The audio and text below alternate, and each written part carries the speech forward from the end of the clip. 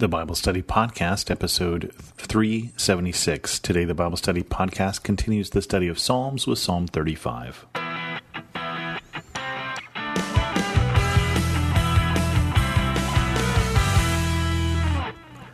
Welcome to the Bible Study Podcast. I'm your host, Chris Christensen. We're continuing on with Psalm 35 today. As I mentioned last week, this is a psalm where David is asking God to fight on his behalf, and it goes like this. Contend, Lord, with those who contend with me. Fight against those who fight against me. Take up shield and armor. Arise and come to my aid. Brandish spear and javelin against those who pursue me. Say to me, I am your salvation. May those who seek my life be disgraced and put to shame. May those who plot my ruin be turned back in dismay. May they be like chaff before the wind, and with the angel of the Lord driving them away. May their path be dark and slippery, with the angel of the Lord pursuing them. Now, David has a very specific request in this psalm, as we will see continued throughout the rest of the psalm, and that is that God would fight for him. And David obviously was in situations where that was very real. When he talks about people who seek his life, he's not talking about people who steal his parking place or who sabotaged his promotion at work or who wrote him a nasty email. He's talking about people who literally seek his life. And so he asks God for help. He asks God for aid. And that is certainly one of the common themes, as we have seen already in Psalms, is this prayer to God when we're in trouble, and in this particular case, when we're in trouble because somebody is attacking us.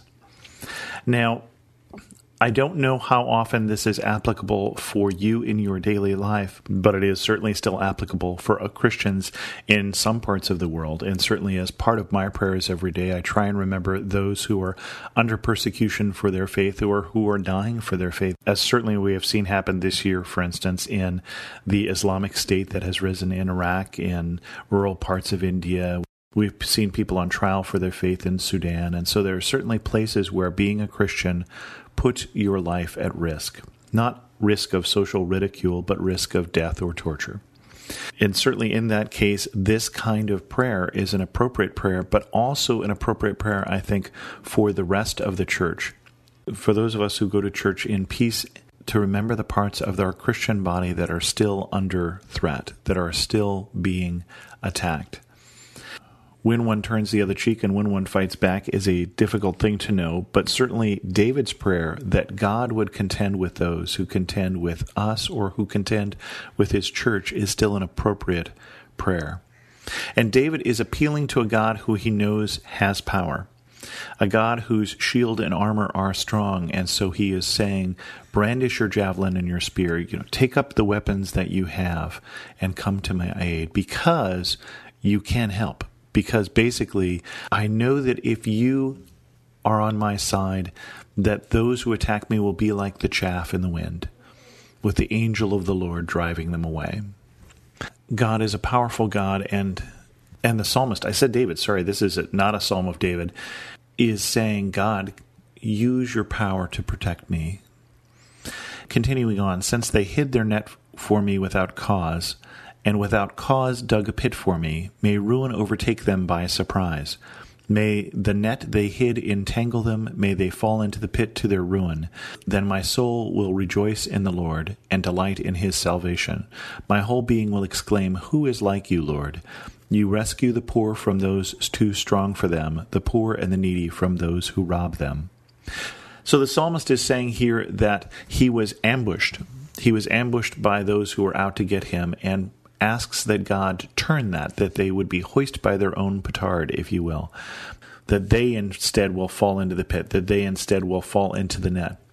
And what the psalmist is counting on is that character of God, that God cares for those who don't have the strength to care for themselves, that he rescues the poor from those too strong for them. We see the theme continually, especially in the Old Testament, that God cares for the poor and the widow and the orphan. We see it a lot in the prophets because they are those who don't have the strength to contend for themselves. We see the charges for the people of God in the Old Testament, Israel, in the New Testament, the church, to be a voice for those, to be a protection for those who God cares for, who can be overwhelmed by those who are too strong for them. And so the psalmist says, I know that you care for those people. I know that you care for those who don't have the strength to care for themselves. Care for me in that way now. Ruthless witnesses come forward. They question me on things I know nothing about. They repay me evil for good and leave me like one bereaved. And yet when they were ill, I put on sackcloth and humbled myself with fasting. When my prayers returned to me unanswered, I went about mourning, as though for my friend or brother. I bowed my head in grief, as though weeping for my mother. But when I stumbled, they gathered in glee. Assailants gathered against me without my knowledge. They slandered me without ceasing. Like the ungodly, they maliciously mocked. They gnashed their teeth at me. So the psalmist here is talking about there were people who that when they were sick, I mourned for them. When they were sick, I prayed for them. When they were sick, I went about as if they were my friend and brother. And yet now they are saying evil things about me. Yet now they are lying about me. They are bearing false witness against me. And yet now they are gathering in glee when I am in trouble, when I stumbled. And we don't know what it was that the psalmist did that stumbled, whether the psalmist did something wrong, or whether the psalmist just had a setback, a business opportunity that went sour. But these are not true friends, obviously. But the interesting thing is that the psalmist isn't praying about strangers. The psalmist isn't saying that the enemies that are opposing him are people unknown to him. They are people he thought of as friends. And how doubly hurtful that would be when friends are not friends. We often fear violence from strangers, and yet so often when violence does come into our lives, it comes in through those we love. It comes in through abusive spouses or parents. It comes in through thoughtless children. How doubly hurtful that is. And that is what the psalmist is dealing with. How long, Lord, will you look on? Rescue me from their ravages, my precious life from these lions. I will give you thanks in the great assembly. Among the throngs I will praise you. Do not let those gloat over me who are my enemies without cause. Do not let those who hate me without reason maliciously wink the eye. They do not speak peaceably, but devise false accusations against those who live quietly in the land. They sneer at me and say, "Aha, aha," with their own eyes we have seen it. One of the things that I read this psalm and I think of is that we are not called to be those who are waiting to find people in sin. We are not called to be those who rejoice in other people's failings, whether of their own fault or not.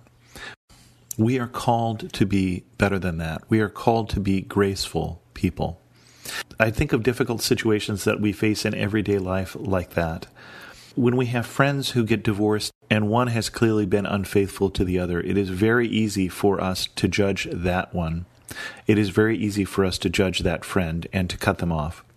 When that rebellious child walks away from parents, it's very easy for us to side with the parents and cut off that child. It's very easy for us to judge, and we are not called to judge. We are called to be gracious people as God is gracious to us. We are called to be people who understand that people are imperfect and don't judge and don't revel when they are judged. And also don't gossip about it. Don't take the glee that the psalmist is seeing in those around him who maliciously wink the eye. One is looking at the other one and winking, basically saying, "Yep, see, I told you, I always told you that he would get what he deserved." That is not the people we are called to be. Lord, you have seen this. Do not be silent. Do not be far from me, Lord. Awake and rise to my defense. Contend for me, my God and Lord. Vindicate me in your righteousness, Lord my God. Do not let them gloat over me. Do not let them think, "Aha, just what we wanted," or say, "We have swallowed him up." May all who gloat over my distress be put to shame and confusion. May all who exalt themselves over me be clothed with shame and disgrace. May those who delight in my vindication shout for joy and gladness. May they always say, "The Lord be exalted, who delights in the well-being of his servant." My tongue will proclaim your righteousness, your praises all day long. I pray this week that if people are gloating over you, that God will contend for you against them. I pray this week that you and I would not be found to be that kind of friend. This has been the Bible Study Podcast. If you have any questions, feel free to send an email to host@thebiblestudypodcast.com or leave a comment on this episode at thebiblestudypodcast.com. You can also follow me on Twitter at Chris2X. And as always, thanks so much for listening.